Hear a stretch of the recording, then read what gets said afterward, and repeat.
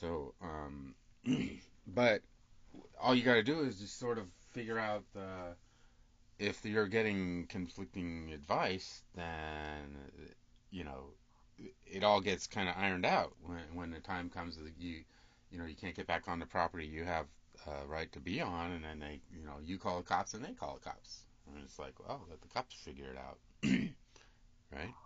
So have you been off the property since he said that? Oh yeah, but not like broad daylight type of thing. So if you need food, you probably have to pay me for the food you get, but I would be okay going over there and getting food for you, whatever it is you want or need, and then you can pay me whatever it costs. The only real That difficult part with getting food is that one little driveway section between the gate and the shed, because that's where I'm kind of exposed to the dog, and I just have to make sure the video is running, and that I have a plan. It's a weird thing though. I mean, all these plans that you make when you go, oh, this might happen, that might happen, so this is my plan, and then none of that shit ever really works. It's so bizarre to see how it all falls apart so fast and so easily. One so little. if I took so when you're walking from the shed to the driveway and the driveway to the gate, both those places you're visible. I know you're visible on the driveway because I could see them standing there watching the dog. Exactly. So you just have to catch them when they're not. I mean, you could tell me what you want, and I could try to get the brands and stuff, and then I can show up at 2 o'clock in the morning Well, and yeah, get you. I can do it at 2 in the morning too, but the stores aren't open. That's what I'm saying. But if you tell me what you want and you give me the information, I can get as close to what the product is you were looking for. I can get that, and then tell you how much it is.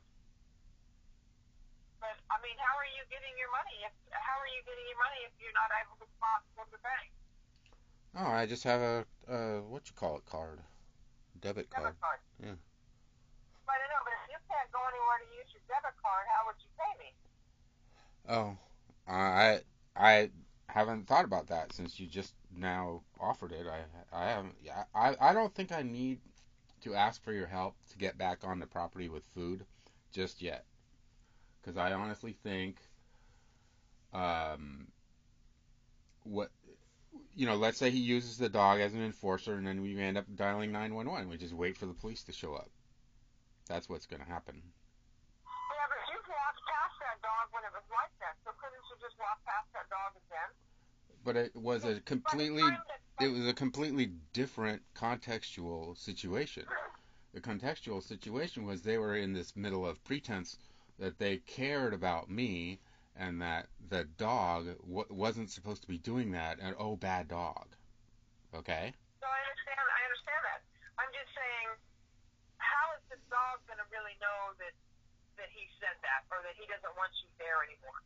Because if you're walking up the actual from the court to the gate, does the dog hear you then? Does the dog ever catch you then? Yeah, the dog When catches it's in me there? all yeah often, and the dog is likely to catch me between the gate and getting up the driveway, and he has, and I have it on video.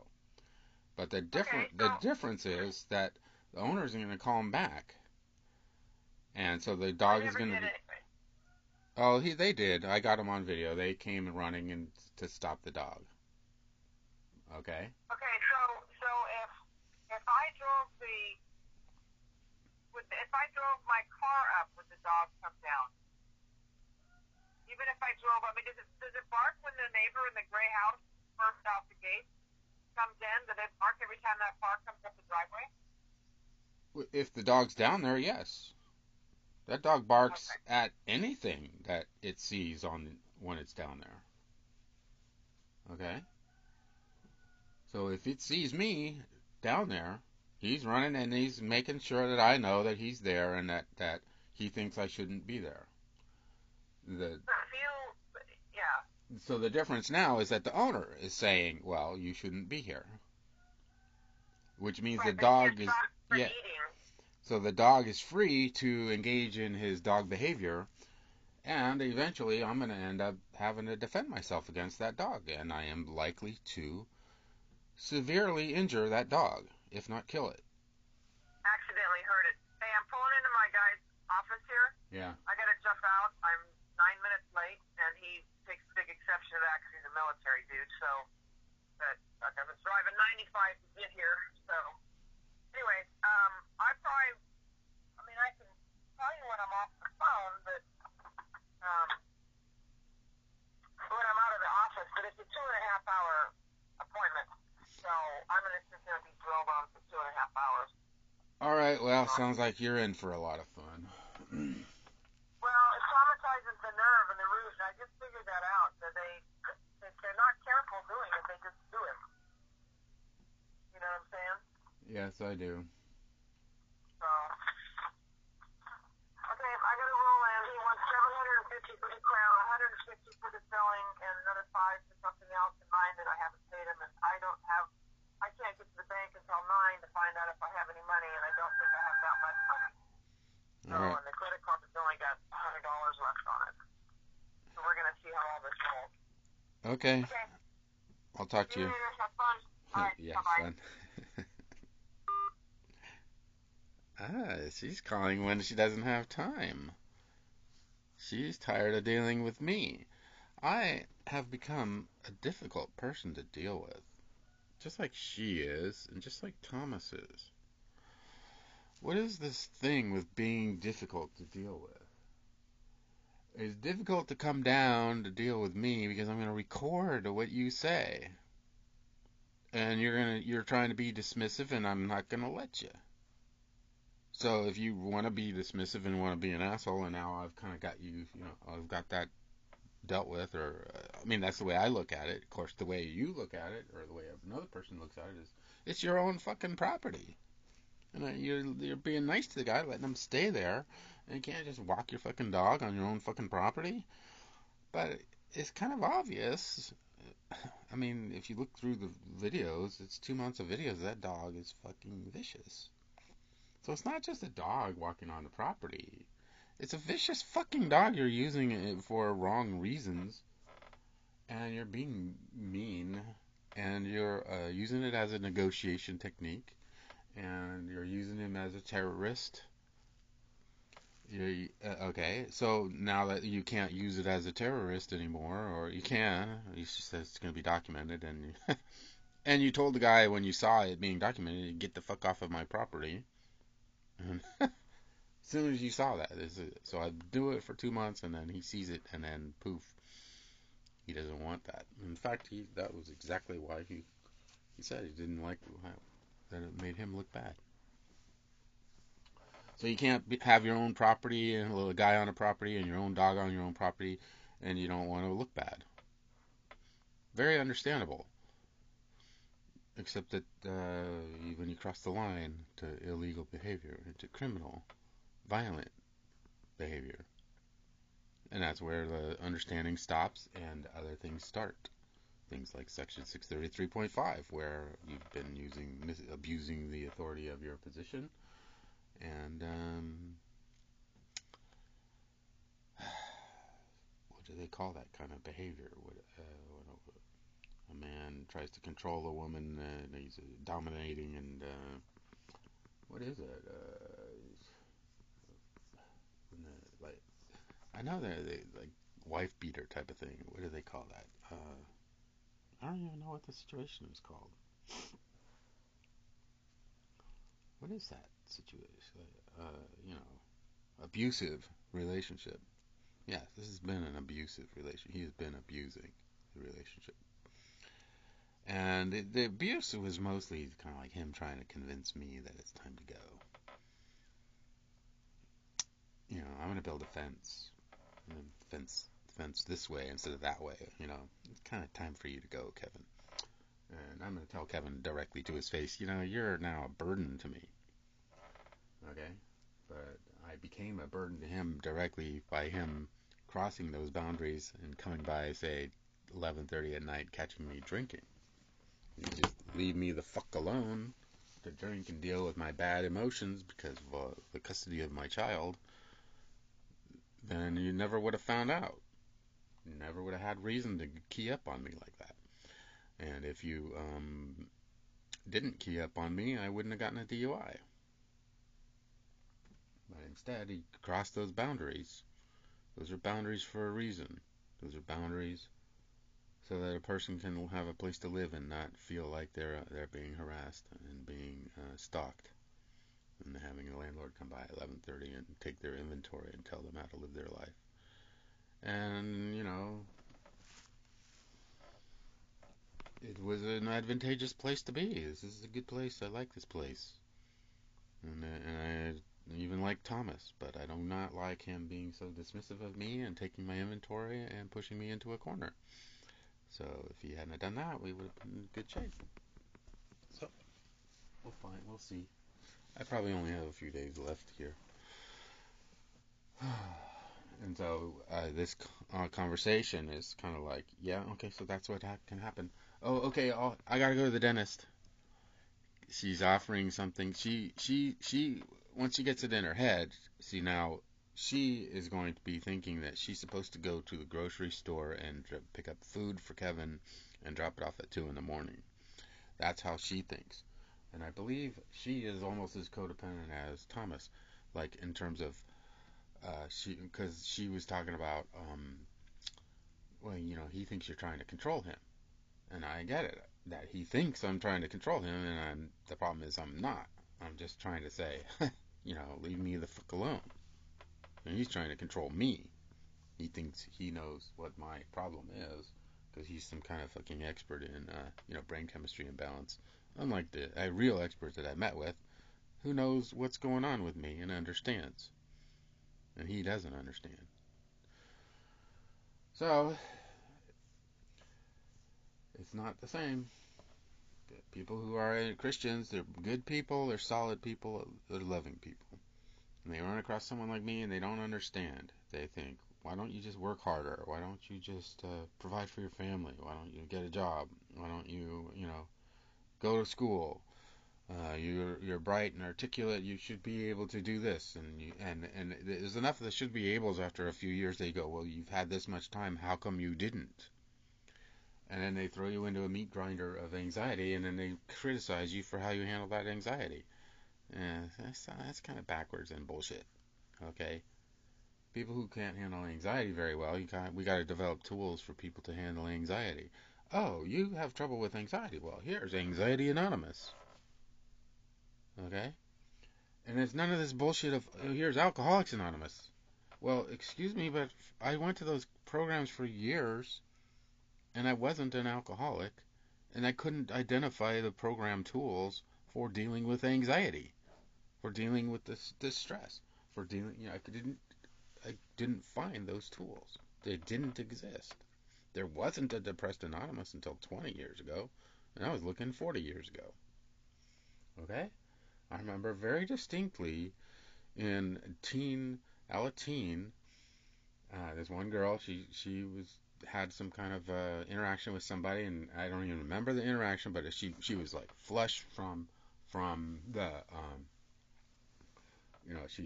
the issue that was at hand between her and the other person, and the adult counselor dude said, "Well, did you work your program on her? On on asked the girl who was talking because she had been talking to another girl. Did you work your program?" And I was thinking, oh, there it is. I've been coming to these meetings long enough to. What is that program that he was just talking about? What is that program? Did you work your program? Where is the program? What is the program? Oh, apparently the program is these 12 steps. And at that point in time, the issue wasn't even alcohol, because step one is you're powerless over alcohol. And these two people are talking and having an issue, and it isn't over alcohol. So, oh, you're working your program. So the program is alcohol then, right?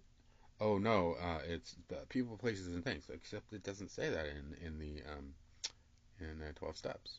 And so when I did work my program over people, places, and things, and I thought I was using the techniques I'd picked up from Al-Anon for not having to buy bottles and things like that, not being codependent, Well, that shit doesn't work out in the real world. It doesn't work in the in the working environment where essentially codependency is coded into the whole way you deal with people, and dysfunctionality is part of the equation. And you can't use those techniques. You lose your fucking job. They will key up on you, and that doesn't work. All these techniques in Al-Anon, the big blue elephant in the living room is that the boss is an asshole. So you openly talk about how the boss is an asshole, and you practice those principles that you learned at Al-Anon, and you try them in the working world, and guess what? They don't work. And I have been trying to figure out what those principles are. What is, when the guy said in the meeting in Alateen, did you work your program? What is the program at that point in time? Well, the program is the 12 steps. And since that wasn't an alcohol interaction between the two people, it was completely outside of the program for him to be asking if she worked a program and for her to even have a program, because the program doesn't exist. It does not identify what you're supposed to do and how you're supposed to work in those situations. It is completely outside of the aspect and um, focus. It's an outside issue for for Alcoholics Anonymous, and that's why when people come in and they say, "Oh, I have a gambling problem. I'm going to go to AA," because I can work on my issue in these AA meetings. They sure as heck tell you that every single. I mean, they tell you that very regularly in Al-Anon or AA meetings. They go, well, if that's if that's what you're working on, then you keep coming back, and instead of alcohol, you insert whatever it is. In this case, we'll call it gambling. So wherever you hear alcohol, you just insert gambling, and then you're working your program. Problem is, that isn't true. It doesn't work. If it worked, there would not even be a Gamblers Anonymous. Everybody would be going to Alcoholics Anonymous. So what we should have is insert your thing anonymous or whatever it is anonymous. Whatevs anonymous. Right now I'm recording a .wav file. A whatevs file. Because if you are literally trying to work on your whatever and another person's working on their other whatever, and there's too many whatevers. That's why uh, uh, the 12-step program, Celebrate Recovery, calls them hurts, habits, and hangups. You're working on your hurts, habits, and hangups, and that's beautiful. I love it. Everybody's trying to find this intersection of what can we work on that's going to work that kind of applies to almost everybody, and apply the Christian 12 steps to it. And the problem is there's all this interaction, this cross interaction, and the guys at Celebrate Recovery aren't even aware of it. The cross interaction is one set of people that are working on their issues have a cross reaction to another set of people. And that cross reaction in Al-Anon was, a group full of people that are codependent about alcohol, and then an alcoholic comes into the meeting, and he grew up in an alcoholic home, so he's trying to work on his alcoholic, codependent ways, and then he drifts into a drunkalog. And all the stuff that they do in the AA meetings, he feels very comfortable because it's 12 steps, and in those meetings, they start blabbermouthing about their alcoholic stuff that they did. And you blabbermouth in an Al-Anon meeting as an alcoholic, and you got 12, 13 triggered people that are there listening to your drunkalog. And it did not work for a while until Al-Anon came up with a little one-page statement. They read before every meeting. They said, you keep your anonymity. If you're working on trying to overcome drinking, then go to AA. This is for Al-Anon, and please work the Al-Anon program here. So all that cross interaction went away.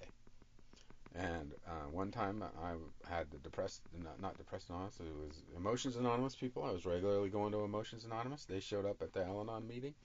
They thought they would be welcome guests, and we read that one little section because we read that section every single meeting. And they thought that we specifically read it just because they were there and they didn't like it. Because what I was noticing in the Emotions Anonymous was all this cross reaction going on. Just like cross talk, there's cross reaction. And it doesn't work. Emotions Anonymous does not work. It's just the very beginning. You cannot begin have the very first two words of a program be a lie, okay, or be inaccurate. So Alcoholics Anonymous, they are alcoholics and they are anonymous. Emotions Anonymous, okay, they're telling you in the first step that you're powerless over your emotions. You're not powerless over your emotions. You're powerless because emotion means the expression of your feelings. You are totally within the power of, hey, I'm not going to express my feelings about this. Everybody has that power. They just don't use it, or they're not very good at it, but everybody has that to a certain extent. What you are powerless over is your feelings. They should call it Feelings Anonymous. Even then, they're changing the whole aspect of alcoholics is the problem. Being an alcoholic is the problem. Having feelings is not a problem. So it'd be Bad Feelings Anonymous. And everybody's going to have bad feelings. If bad shit happens to you, you have bad feelings. So you got to have a delineation of what are the bad feelings that cause you to go off into the weeds and ruin your life. So it's bad feelings that cause you to go off in the weeds and ruin your life Anonymous. A little too long, right? That's why I'm going for Anxiety Anonymous or Amygdala Anonymous or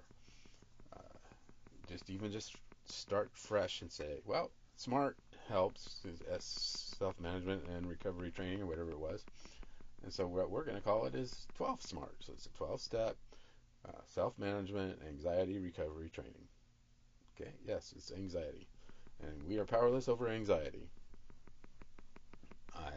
I still feel I am powerless over anxiety. If that dog comes down and starts barking at me, I am going to have anxiety. That is physiological and not psychological.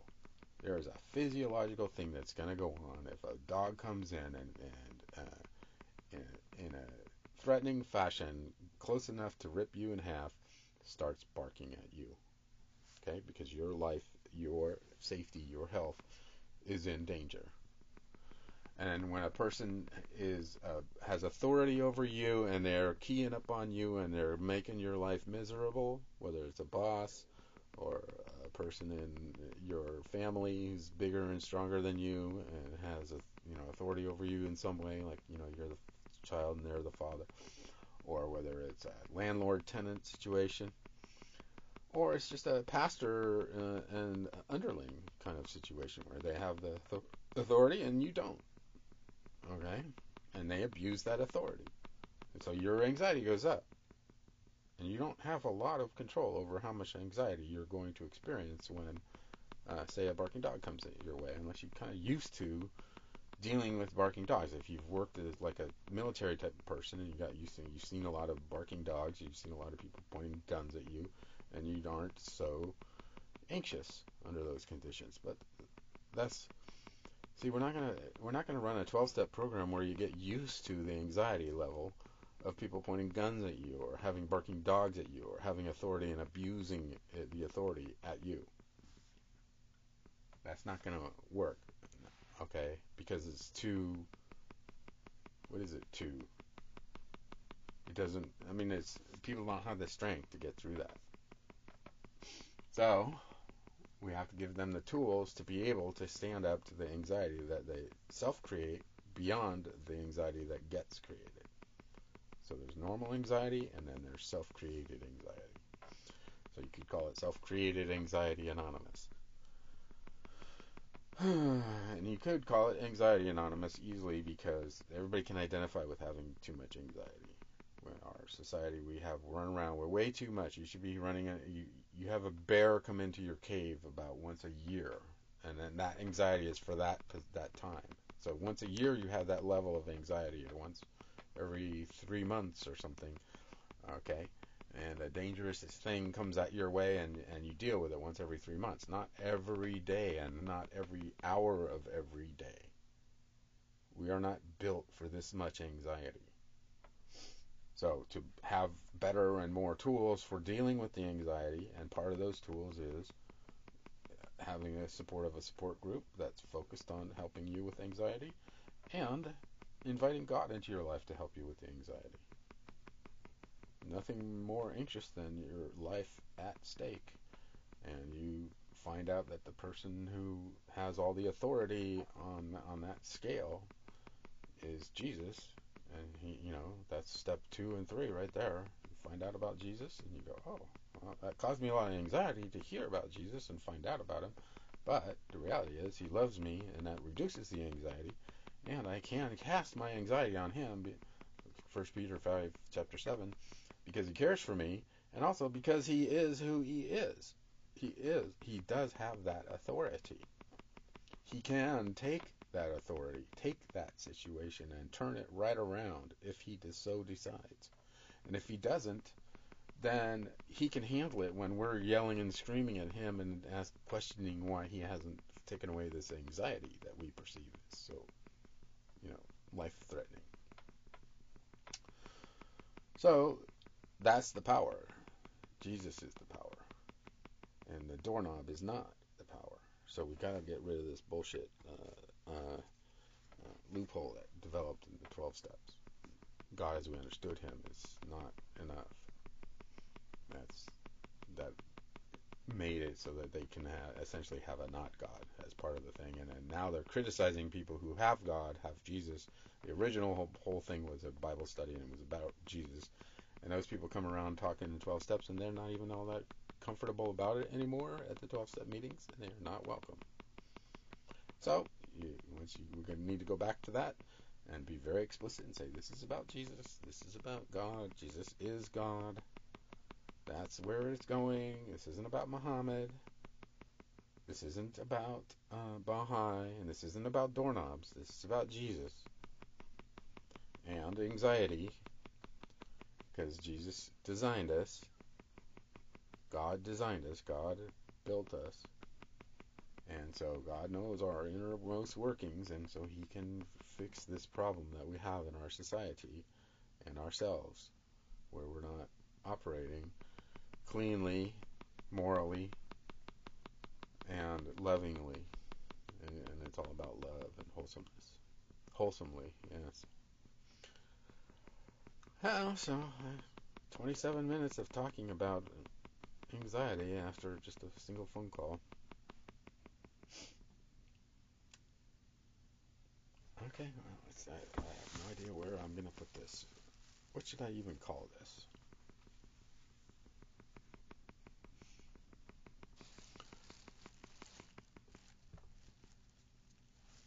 Anxiety, processing anxiety?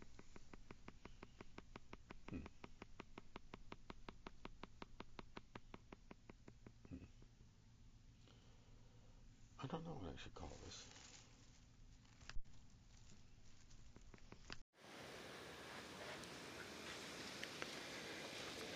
Alright, so I'm switching to audio because the dog is yelping.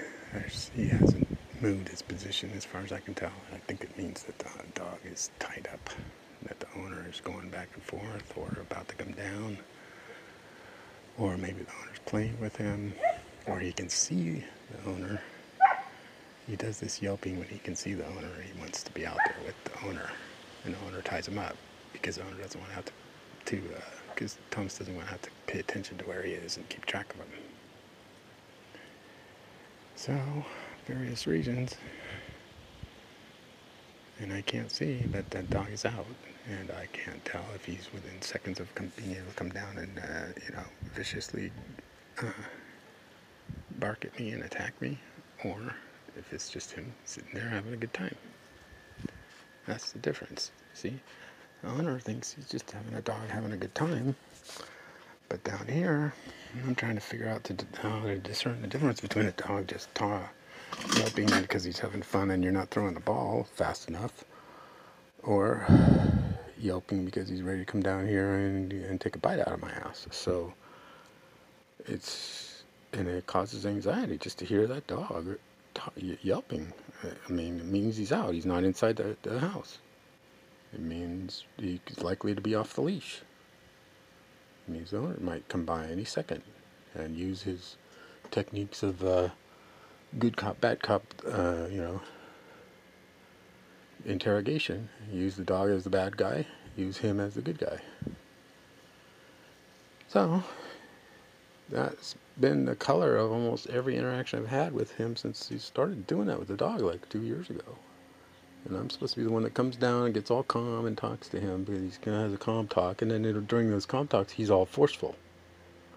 And yet we have, when I was stopped putting up with the bullshit, he tries to be forceful, and I'm almost as forceful as him. Once we're on even ground, he's not very effective in his forcefulness, and yet he tries. So his only forcefulness is a result of him having authority, and now he's pushed past the having authority to abusing authority. He abused it when he said, you don't have permission to be on my property. Well, yeah, the law says you can give me 60 days notice in writing. None of this, as of now, you don't have permission to be on my property bullshit. He's abusing authority. He's a fucking dog. He's been the enforcer in this relationship, and so now I take that away, and suddenly he's acting in a very ambivalent position. He's not bringing his dog around. He brought it around on a leash. He's bringing it around off leash. He sees me videoing it. He says, "You're off the or I revoke your permission to be here." Okay? Now he's the one being indecisive. Well, I mean, that's not indecisive. That's decisive, but abusive of authority and not knowing where the end of his authority is. And that's the whole point. Oh, lucky no. And that dog's coming down here. Every time he says, not every time, when he says that, sometimes I have been in a time when the fucking dog comes and attacks me. And it's just him saying that, it causes anxiety to me. Okay? And he's having a good time with his dog, and yet when he's talking with his dog, having a fun interaction with his dog, it causes anxiety to me because of his inability to control a vicious dog.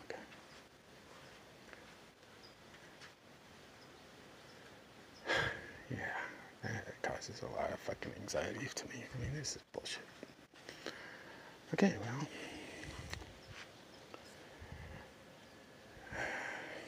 I don't know what to do.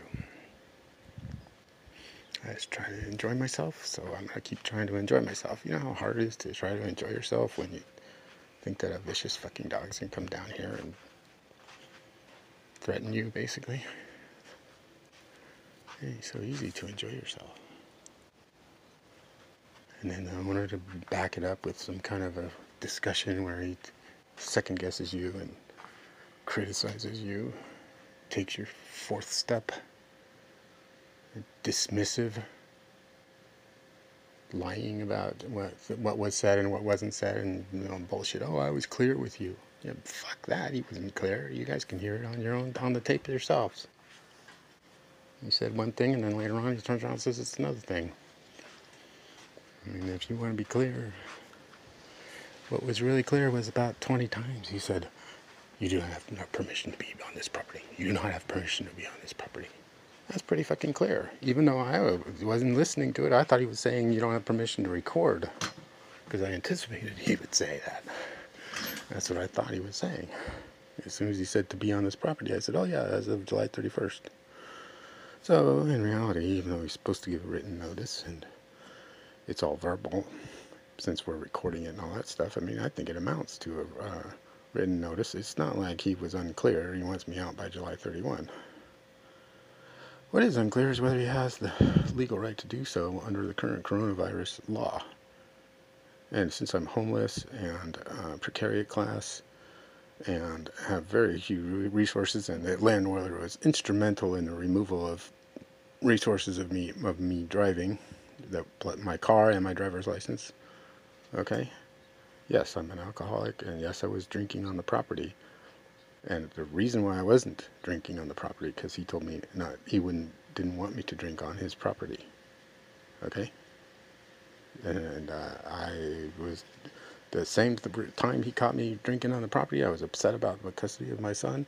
And that same fucking thing, I was upset about the custody of my son on the day of my DUI. I drink too much when I'm really upset about the shit that went down with me. And I'm more than happy to explain it to people, and they can listen to my fucking story.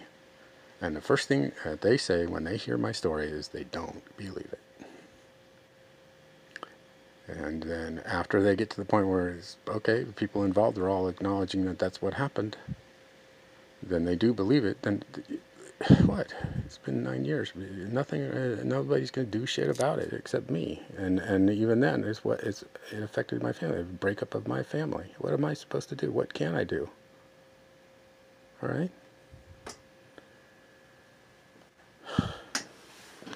I'll tell you what I'm doing. I'm writing a fucking book. And I'm laying down an indictment of modern Christianity that is filled with assholes. Christians who are using the winds of authority of the world to be assholes and spread bullshit. That's what I can do.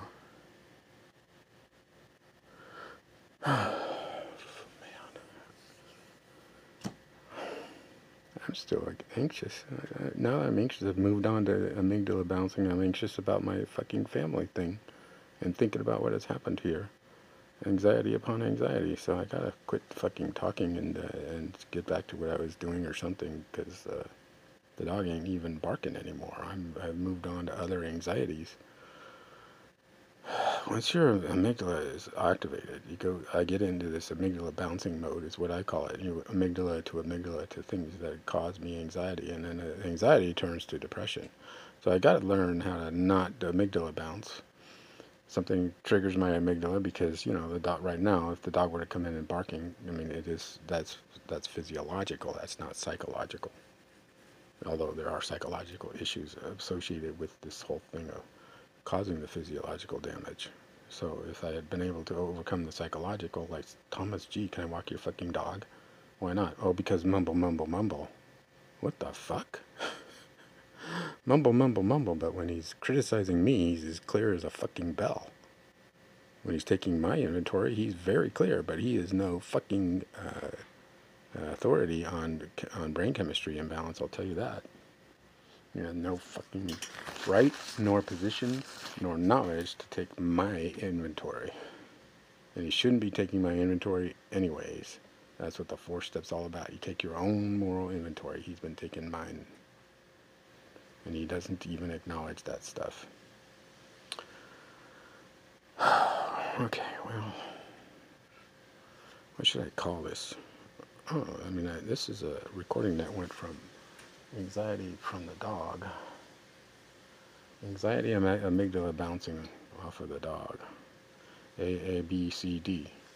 Anxiety amygdala bouncing off of the dog. I need a C. Anxiety amygdala bouncing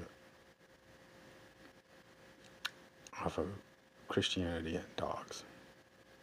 Not bad. I can start a whole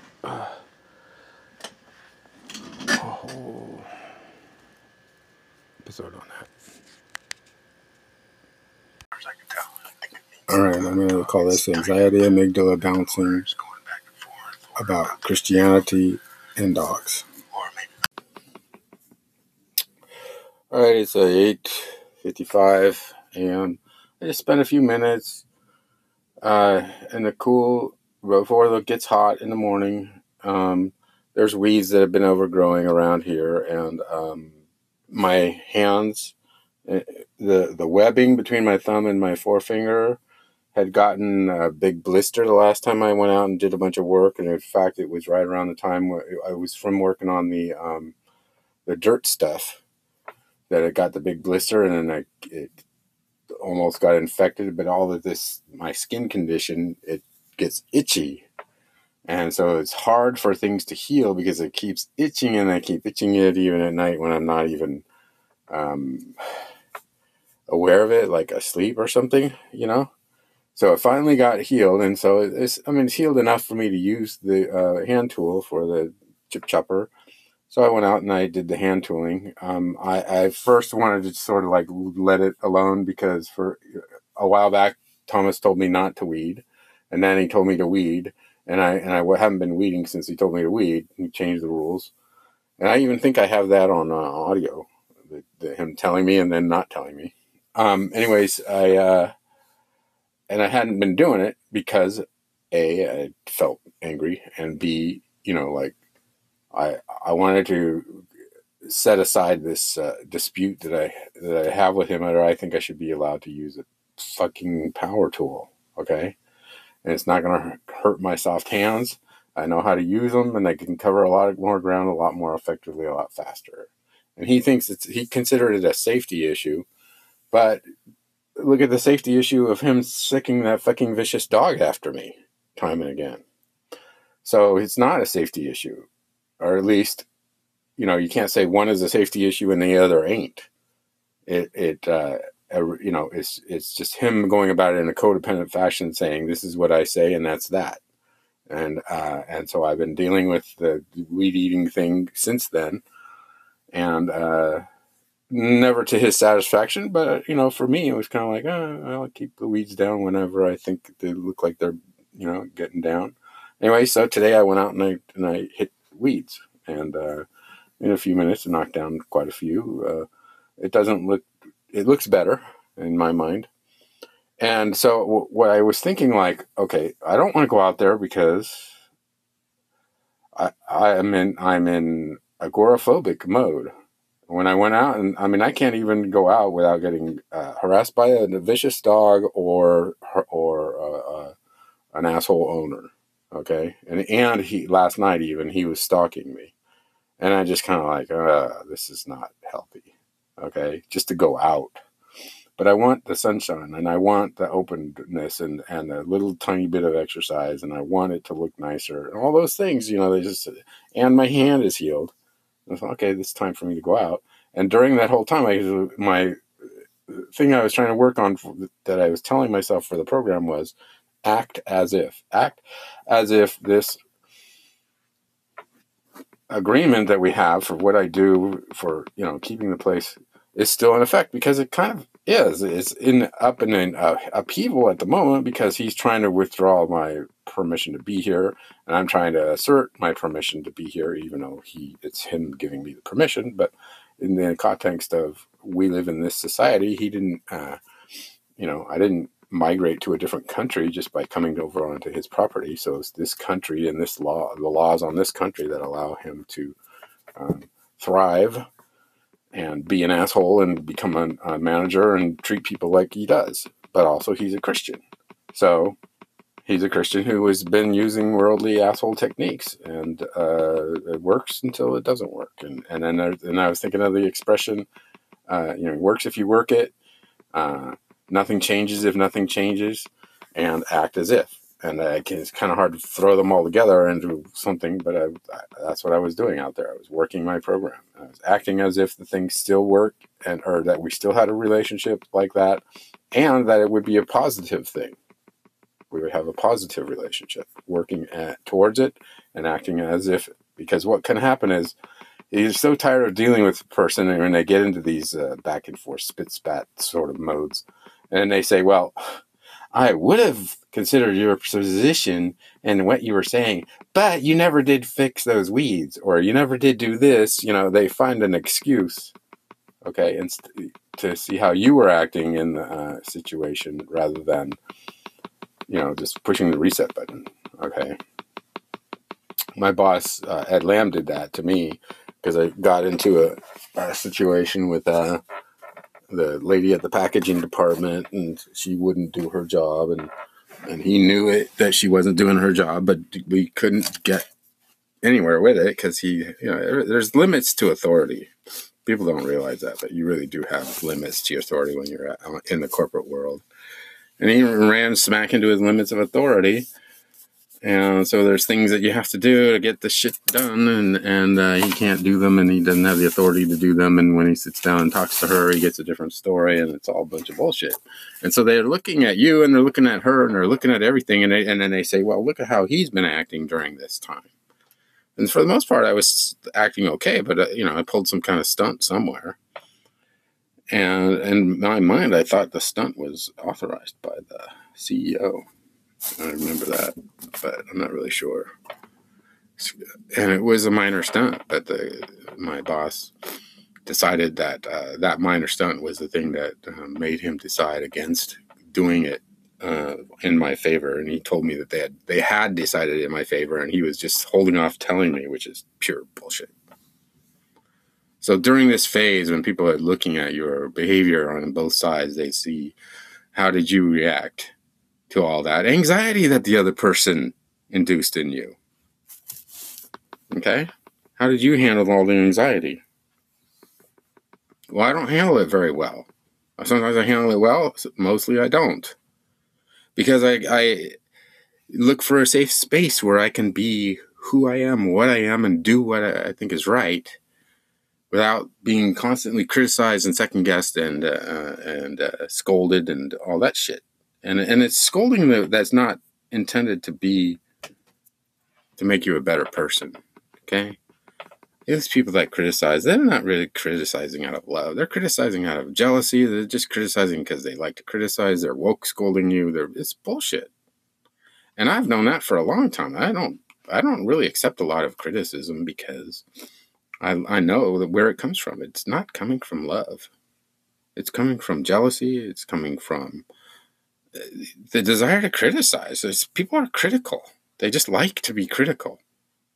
And what I would like to do is develop my own little quick reaction force response, which is like, well, the Bible says when you criticize, who are you to criticize another person's servant? There's that Bible verse. You can do that within Christians.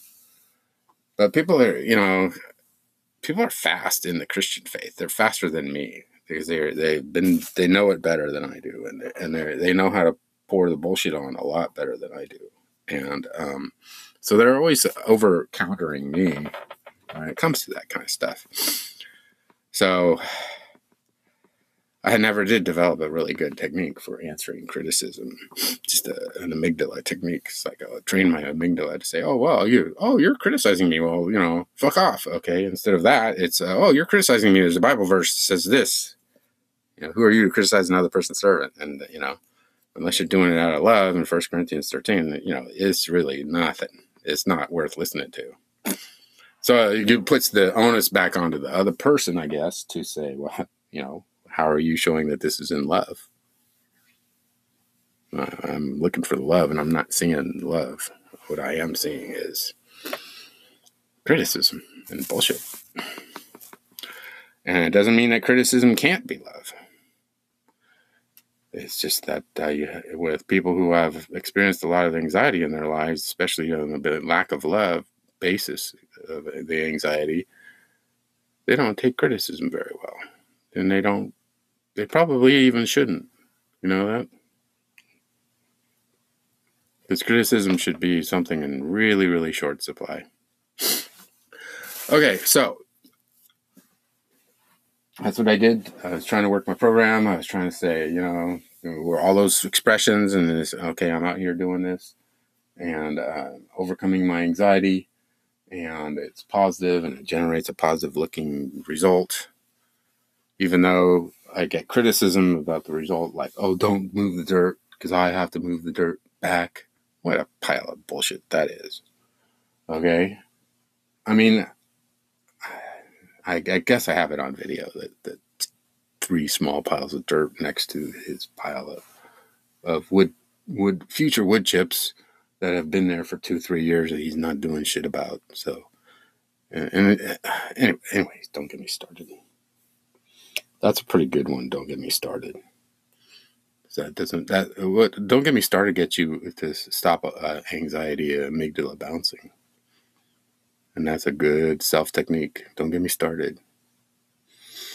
And that might even be the start for when you're answering criticism. I'm hearing criticism. Don't get me started. Criticism.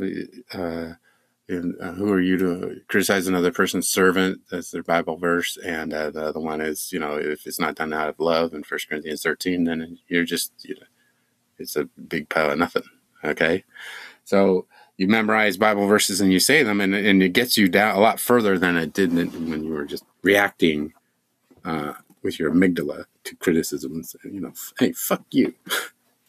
So the problem I had is, like, I had criticism at the work like the last time I remember getting criticism from my boss, and I could tell the criticism was really not intended to be positive, even though she was pretending it was. She was pretending it was positive, but the reality is she was really keying up on me. She was being a bitch, and she wanted me out of there. And it's kind of like, well, I came here because they wanted me, and I wanted to be here. And then all of a sudden, now there's somebody here that doesn't want me here. And she has the support of, she's the supervisor, I ain't, and that kind of stuff. And it's like, okay, you don't want me here, I don't really want to be here then. So that's where I took that, and that's where I'm pretty sure that's where it goes.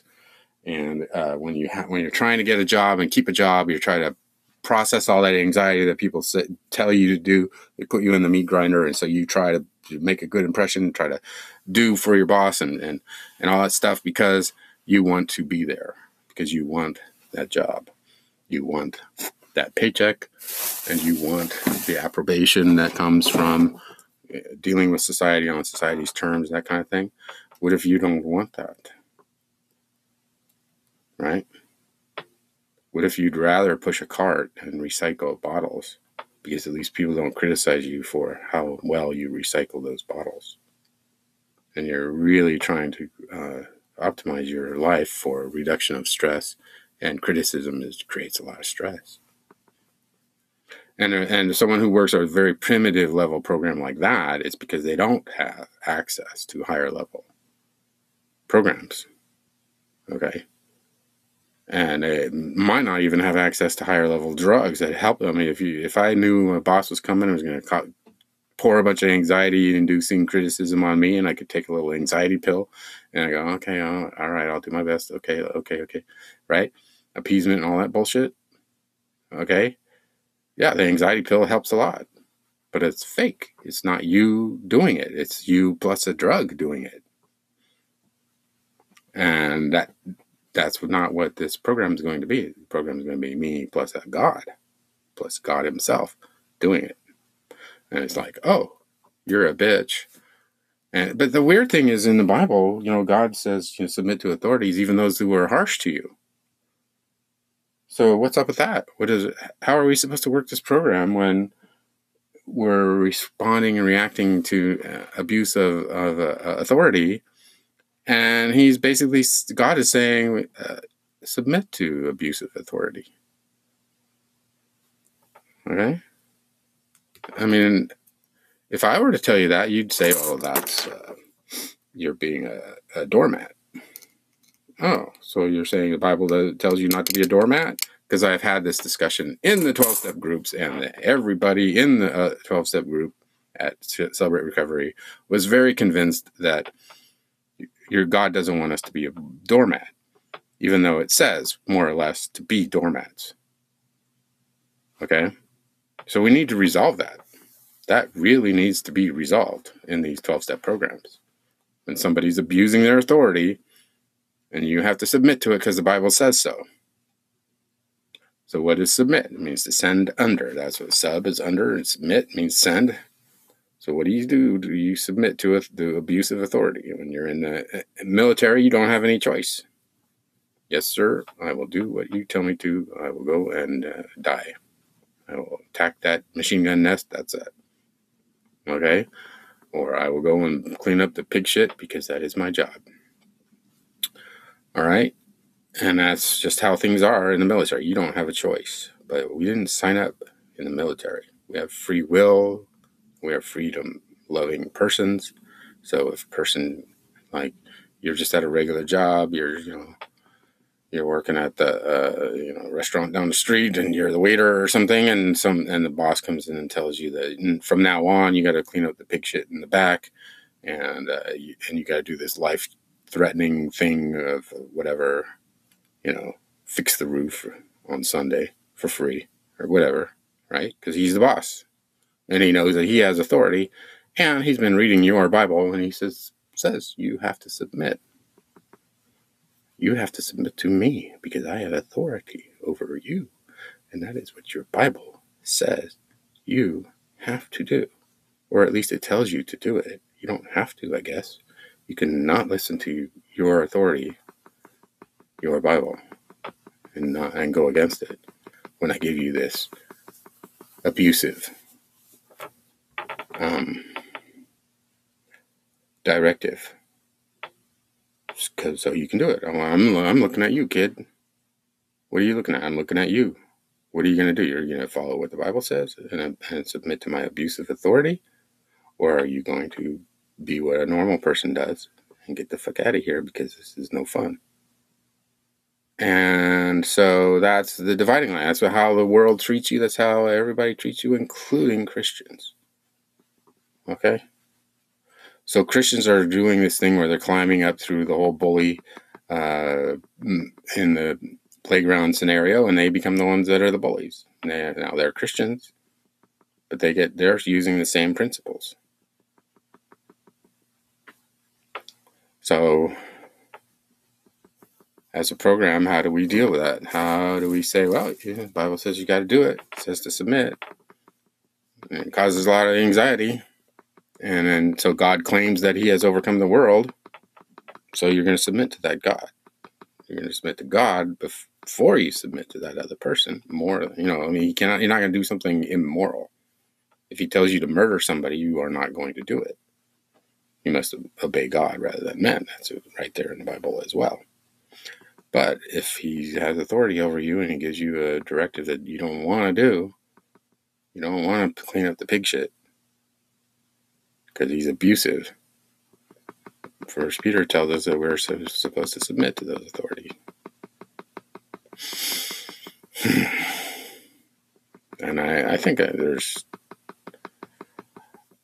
it's hard for me to see the wisdom there, but this is a very meek program and a very spiritually poor, because, or you know what I mean, no, I don't. I'm using an expression that doesn't mean so people do that when they're trying to think about what they're trying to say, and so they throw out an expression, you know what I mean? And I know that you don't know what I mean, okay? The reason why people come up with those expressions is because I can't pause. So I throw out all these fucking expressions just like anybody else to try to capture my thought. How do I resolve this? The Bible tells me to submit. The world tells me that's stupid.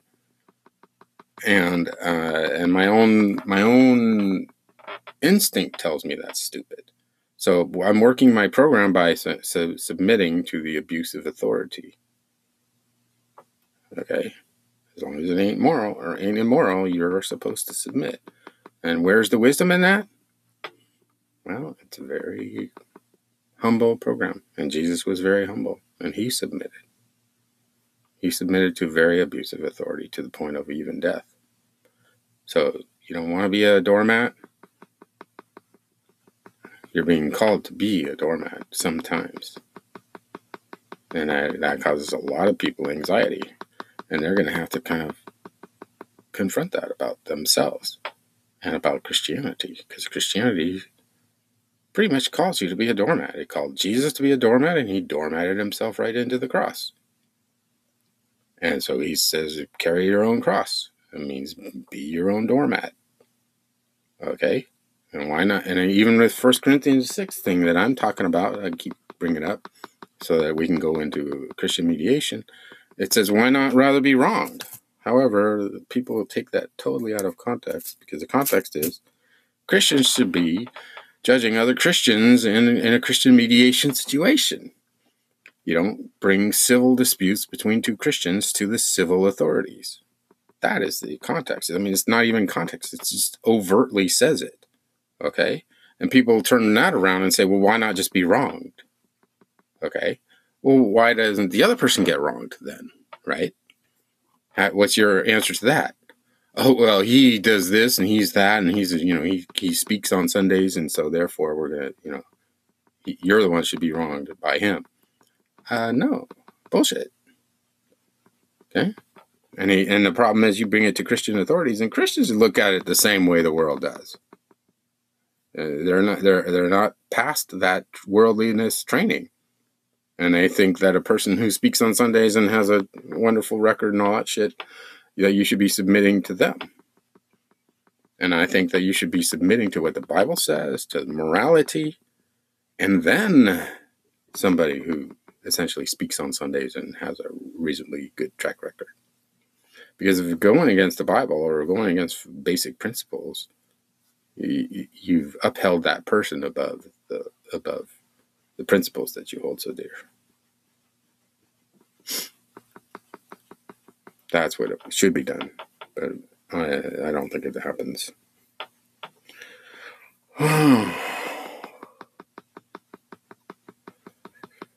Okay, I guess I'm at 21 minutes, and this really doesn't work for me, talking directly into the recording when I can't pause. I'm going to end up using the other thing more and more. So, anyways, that's where I'm at. Today I acted as if the weeds are down a little bit, looks better. Got a little bit of exercise, my hand feels good, got some sunshine. I acted towards my goal. Yeah.